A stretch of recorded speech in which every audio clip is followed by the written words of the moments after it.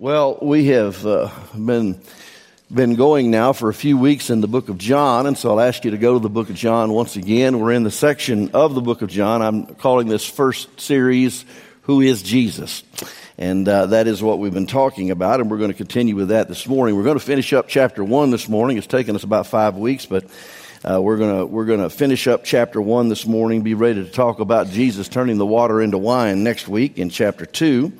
But we're going to continue this morning in chapter 1, and I want to talk about the witnesses of Jesus proclaim him. This is what they do. The last 3 weeks we've been talking and taking an intentionally hesitating look at the deity of Jesus. Last week I spent most of the time in just one verse. It really is a mountain peak of Scripture. It's John chapter 1 and verse 14. It speaks so clearly of the fact that deity became humanity. That God, in his person of Jesus Christ, the second person of the Trinity, became a man. He didn't just put on manhood. He didn't put it on like a coat. He didn't make some sort of spiritual appearance as a man. No. Jesus became human. He dwelt and lived among us. He displayed the glory of God. He did it by that constant balance of grace and truth. So fleeting for us. We get strong on grace or strong on truth and out of balance one way or the other, and neither is right. But Jesus was the balance. He brought grace and truth to light. He never sacrificed the truth in order to show grace, and he never forgot grace as he brightly shone the truth. And the truth is, without grace, we are lost. Isn't that true? We're lost without the grace of God. Now, we talked about the names of Jesus and how they declare his deity. Those names were the Word, the Light, Son of God, Christ, Lamb of God, King of Israel, and Son of Man. They all appear in the first chapter, each and every one of them declaring the deity of Jesus Christ. Next, last week, we talked about the works of Jesus, what he did, how he identified himself as God, as only God can do, by naming those acts that he did. All in chapter 1. What did he do? Well, he created the world. He gave us and gives us salvation. He reveals God. That's how we are able to see God. The Word was made flesh and dwelt among us, and we beheld his glory as of the glory of the only begotten of the Father, full of grace and truth. He baptizes with the Spirit. That's verse 33. He examines the hearts of men, 42 and 47 to 48. He forgives sin. Aren't you glad he does? Amen. And he opens the way to heaven, and he is the way to heaven. Those are all just the acts. That's just the works of Jesus, all in chapter 1. Now today, we're going to look at and see what chapter 1 has to say about the testimony of the witnesses who gave testimony to the identity of Jesus Christ. Now, I want us to just stand, and we're going to read a passage of Scripture here, if you would. Let's just stand to our feet. And I'm not sure whether I told them we're going to read 19 to 28 or 19 to 29, but we are going to read through verse 29. And if it's not on the screen and I keep reading, don't be lost, all right? I'm just going to read through verse 29. And so we're going to begin and read that in just a moment. Now, before we read this, I just want to say something to you. I'm overwhelmed today with this privilege. It's very easy to take things for granted in life, isn't it? I'm overwhelmed by this privilege. For 21 years, I've been able to stand and preach to you, and you've been listening. And what a privilege to have an eager congregation to listen to the Word of God. I just want you to know this is my greatest privilege. And I thank God and I thank you. Second, it's a privilege for you to have a Bible in your hand and nobody trying to take it out of your hand. Amen.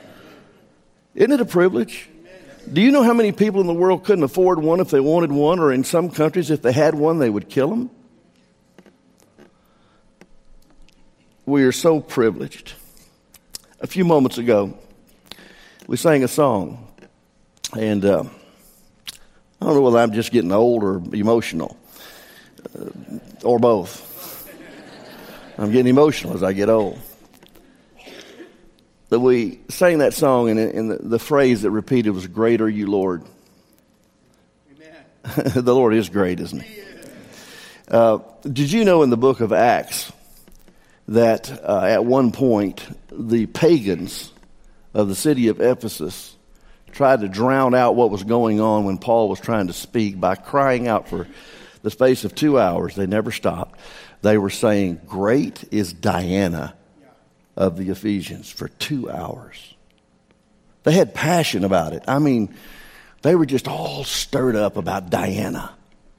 And they had this myth about a star falling, and I won't even go into it. But for 2 hours, we sang a few minutes ago, "Great are you, Lord." Can I just ask you, can we just say this? Great are you, Jesus. Can we just say that on the count of three? 1, 2, 3. Great are you, Jesus. Thank you so very much. Thank you, Pastor. Let's read John chapter 1, and let's read verse 19 to 29. Let's read it together, and here it is. "Now this is the testimony of John, when the Jews sent priests and Levites from Jerusalem to ask him, 'Who are you?' He confessed and did not deny, but confessed, 'I am not the Christ.' And they asked him, 'What then? Are you Elijah?' He said, 'I am not.' 'Are you the prophet?' And he answered, 'No.' Then they said to him, 'Who are you, that we may give an answer to those who sent us? What do you say about yourself?' He said, 'I am the voice of one crying in the wilderness, make straight the way of the Lord, as the prophet Isaiah said.' Now those who were sent were from the Pharisees. And they asked him, saying, 'Why then do you baptize if you are not the Christ, nor Elijah, nor the prophet?'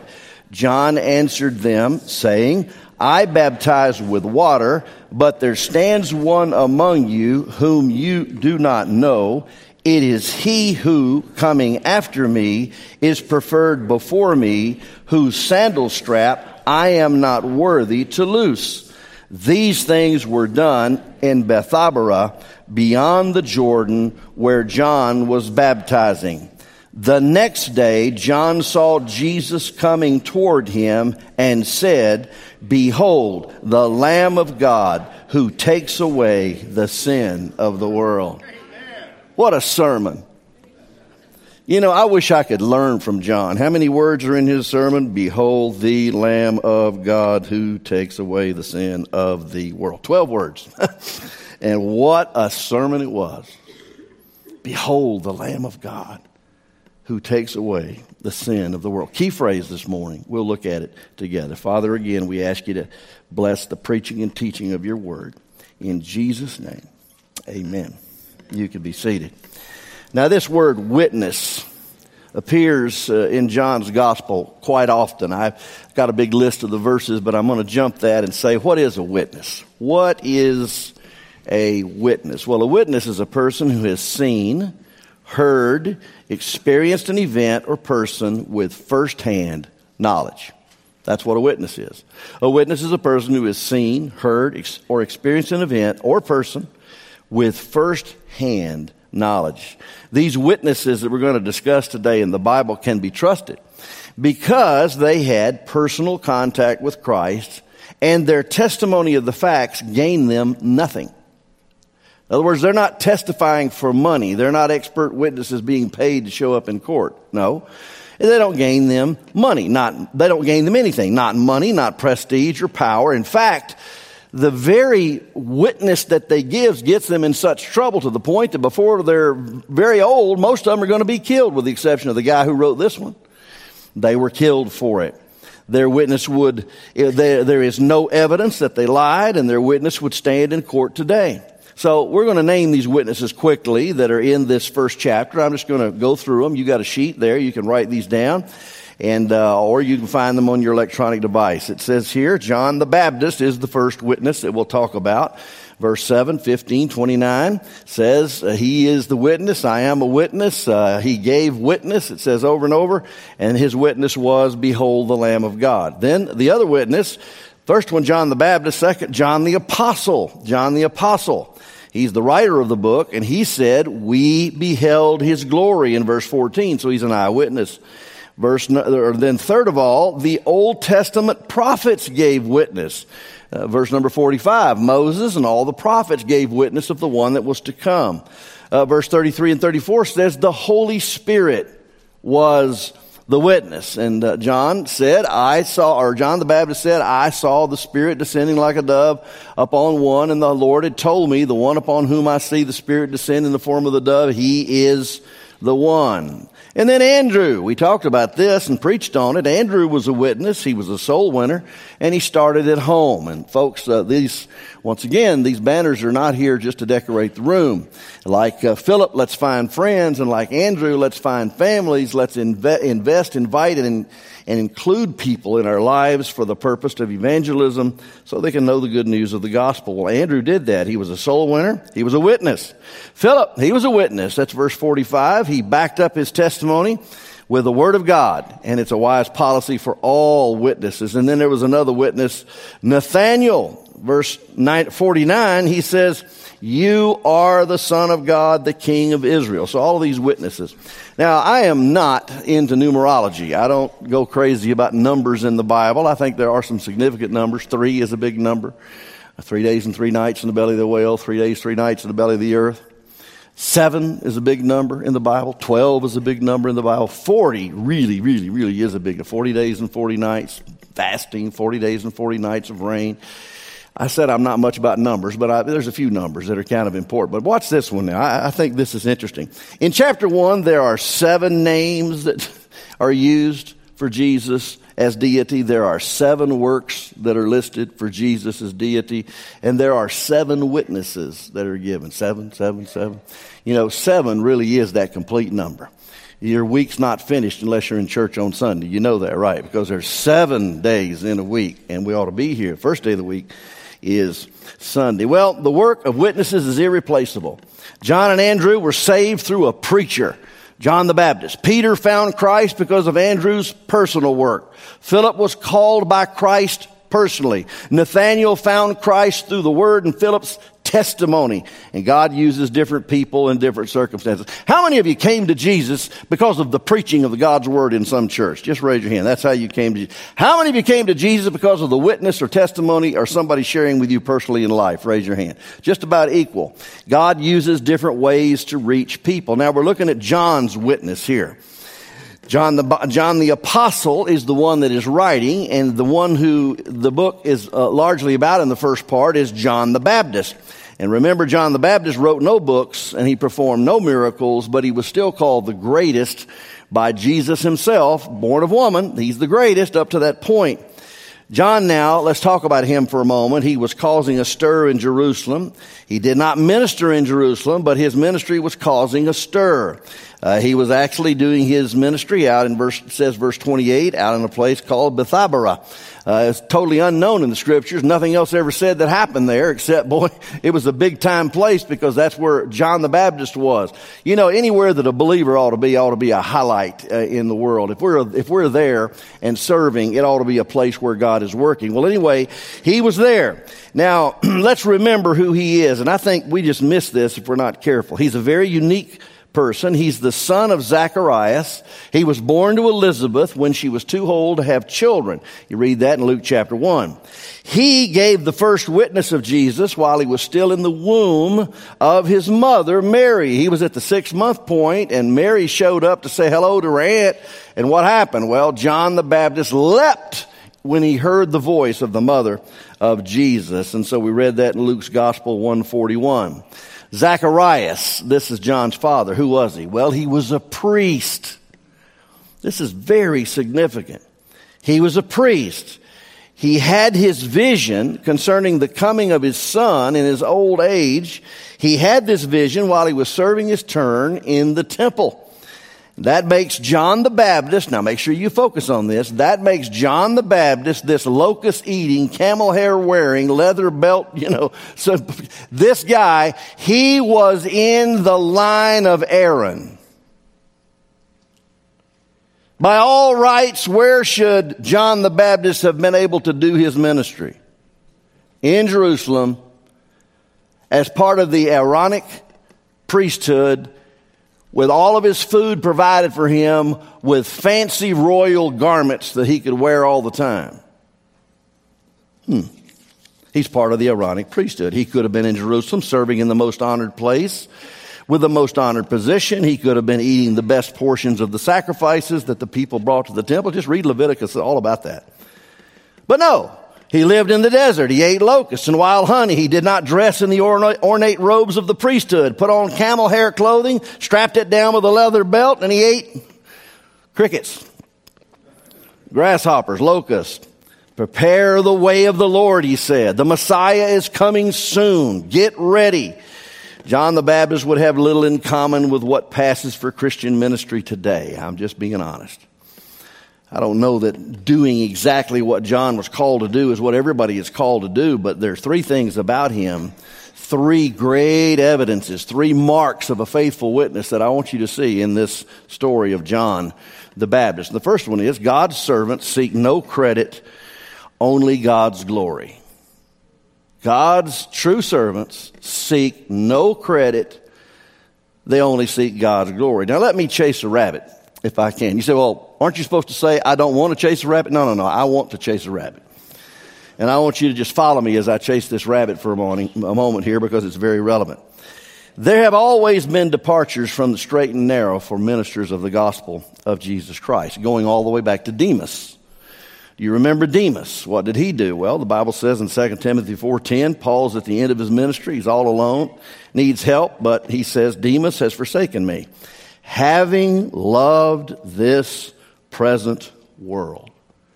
There have always been departures. There's always been, some of you this will ring with and some won't. There's always been Elmer Gantrys in the world. How many of you know what I'm talking about when I say Elmer Gantrys? See, there's a crowd in here that's old enough to know. So, the last 2 or 3 decades, however, in the United States have been devastating to the cause of Christ, devastating to the confidence in local church ministry, devastating to pastors who are truly seeking to serve God in humility and with passion. I don't need to tell you that the megachurch movement in America, has led to many mega problems when pastors become celebrities. When their name becomes household words, almost more familiar to people than the biblical figures that we are supposed to be preaching about, especially Jesus. It seems that Satan is having a field day picking them off because they rise in pride and they think they are so important to God that He will never hold them accountable. In other words, many times pastors, preachers, public figures, dignitaries in the Christian movement can get to the place they hear so many people praise them for so long. They get to the place where they kind of look at it this way: God, you're really lucky to have me.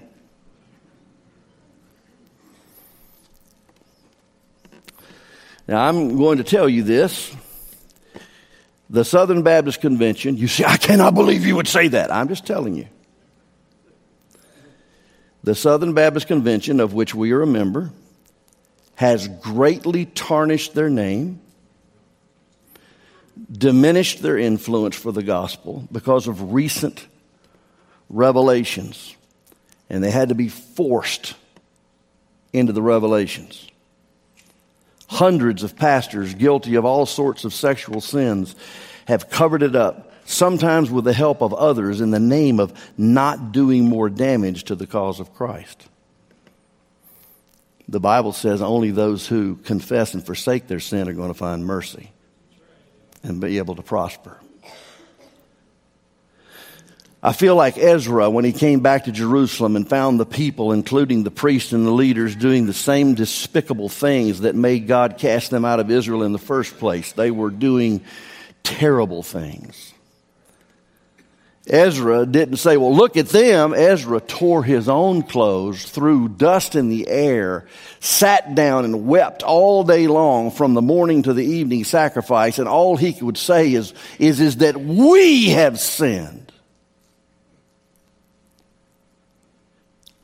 Let me ask you a question. If the sanctified place of the pulpit is full of darkness where the light is supposed to come from, then where is the light going to come from? We need a revival in the worst way, and we need a revival in the churches of America. The Southern Baptists have not cornered the market on this evil, but they have participated. Could you stop and let me pray? I'm dumbfounded by the thought that people holding this in their hand and preaching from week to week think that they can live a double standard and God will be okay with it. Would you bow your heads? Father, I'm an imperfect man with sins of my own. Yet, Lord, I don't defend any sin. But, Lord, those that are supposed to be the light, those that are supposed to preach the truth, those that have been standing and calling people to repentance have been guilty of sin and when confronted, unwilling to repent. God, I pray that you would cleanse us. I pray that you would purge us. I pray, Father, that you would please help us. We, like Ezra, are too ashamed to even lift our faces. We like to point our fingers at the wicked world around us. But the truth is, we're wicked ourselves. Oh, Father, would you please bring a great revival to the gospel preaching churches of this nation. In Jesus' name, amen. So here's John the Baptist, and they have chased him down, and there's a lot going on out there at Bethabara, and so anything that's going on, the thing they needed to do was they needed to send the TBI to investigate. You say the TBI, well, that's the Temple Bureau of Investigation. And so they came out and they said to him, who are you?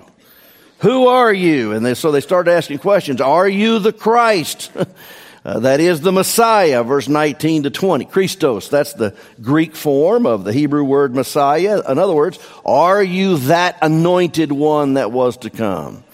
John got a lot of attention in the first century world, and they were really anxious for the anointed one to come. They were expecting the Messiah. For centuries they'd been expecting him. There were conflicting views of what he would do, but in general, he was, they believed, going to be a miracle-working military figure of kingly stature. He's going to throw out the hated Romans, reestablish the kingdom of Israel, and he's going to bring everlasting peace and prosperity to the Jewish people.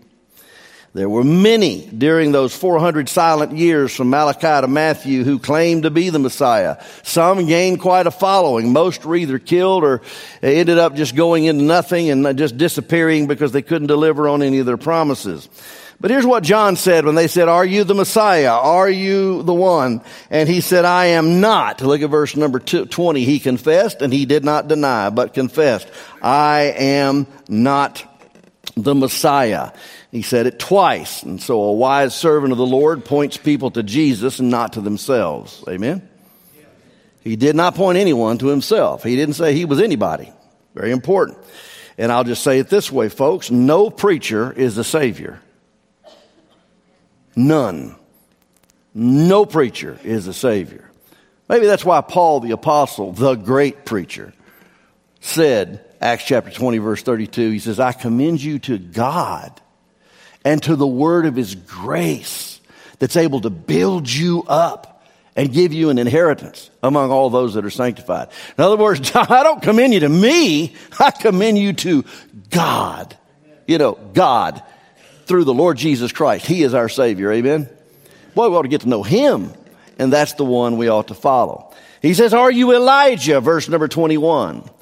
Elijah was predicted to come before Messiah to prepare the way of the Lord based on the prophecy of Malachi 3:1 and 4:5. The Jews thought that Elijah himself would return in bodily form just before the Messiah returned to establish his earthly kingdom. Now, this guy was strikingly similar in mode of dress, manner of speech, power of ministry. Many verses, 2 Kings 1:8, Matthew 3:2, many others that showed the similarities between Elijah and John the Baptist.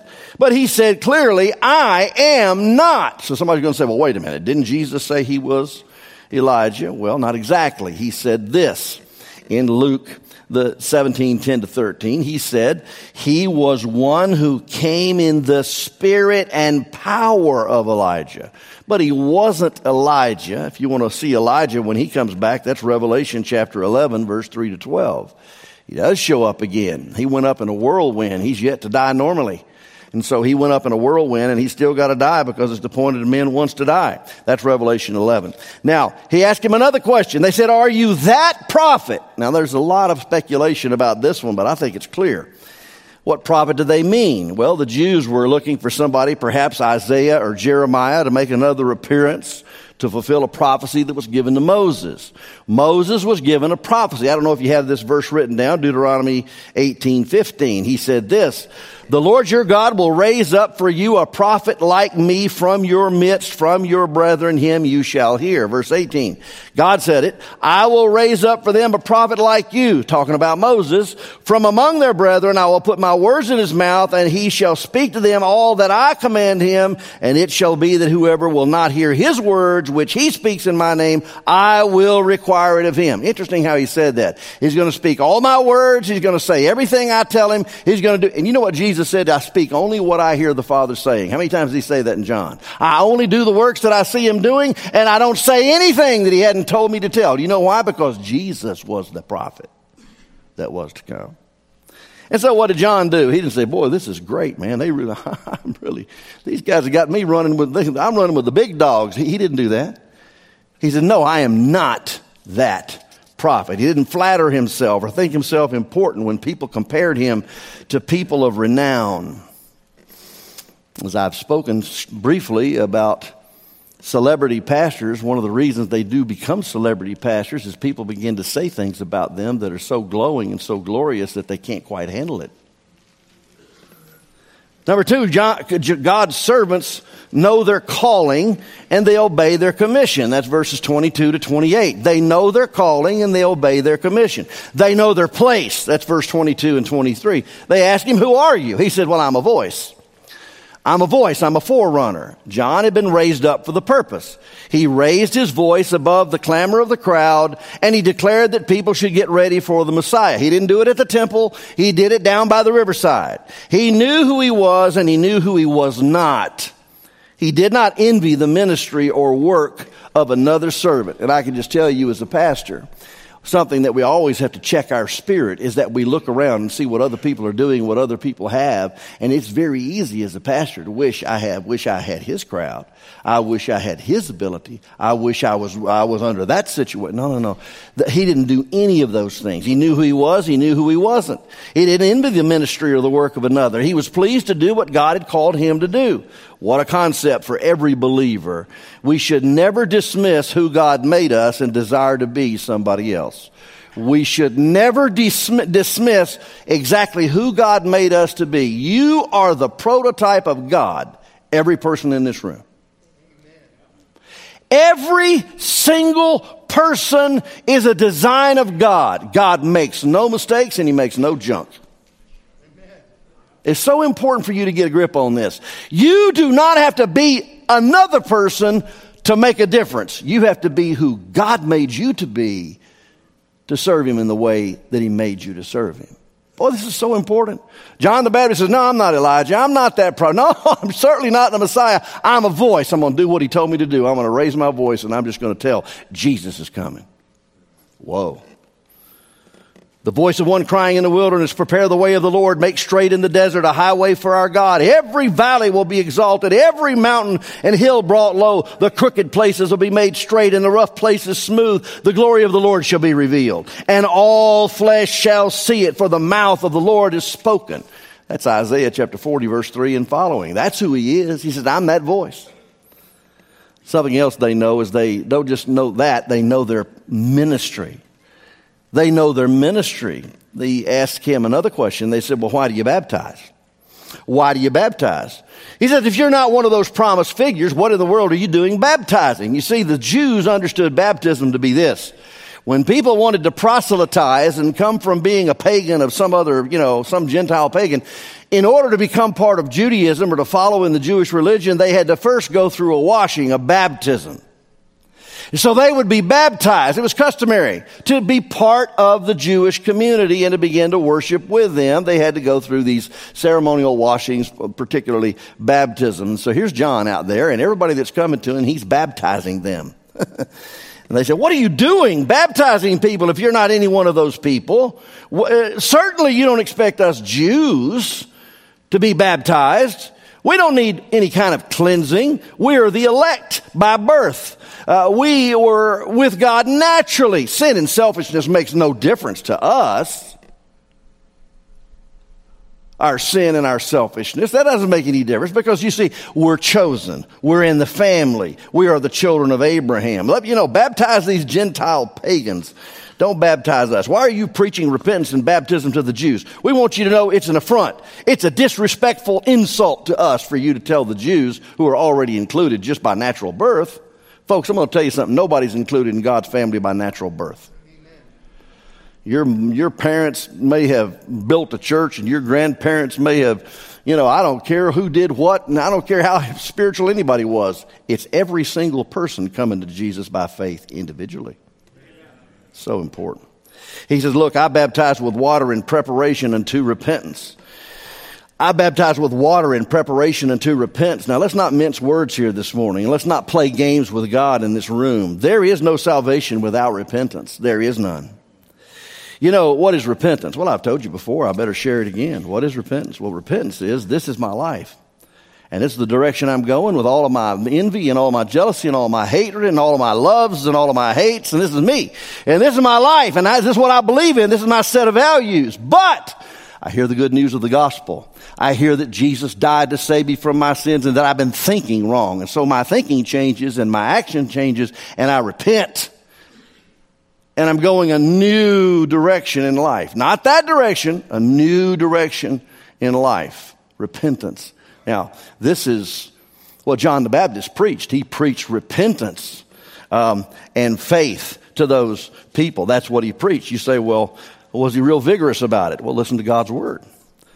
Matthew chapter 3 talks about it, verse number 7. When he saw many of the Pharisees and Sadducees coming to his baptism, he said to them, brood of vipers.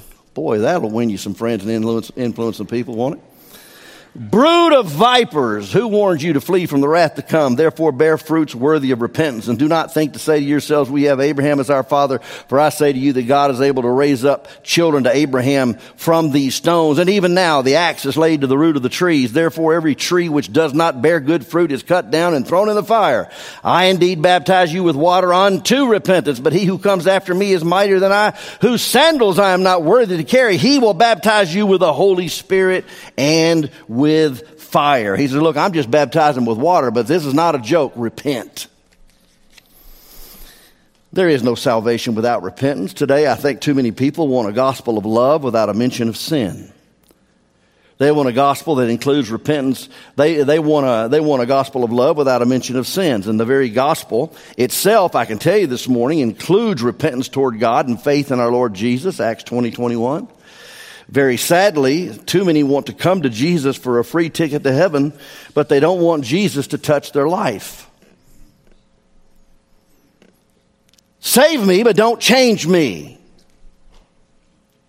I'm a thief, I'm a murderer, I'm a rapist, I'm a homosexual, I'm a lesbian, I'm a bisexual, transsexual. That's what I am. Just as I am, I come. Just as I am, I'll stay. Sorry, that's not scriptural, biblical salvation.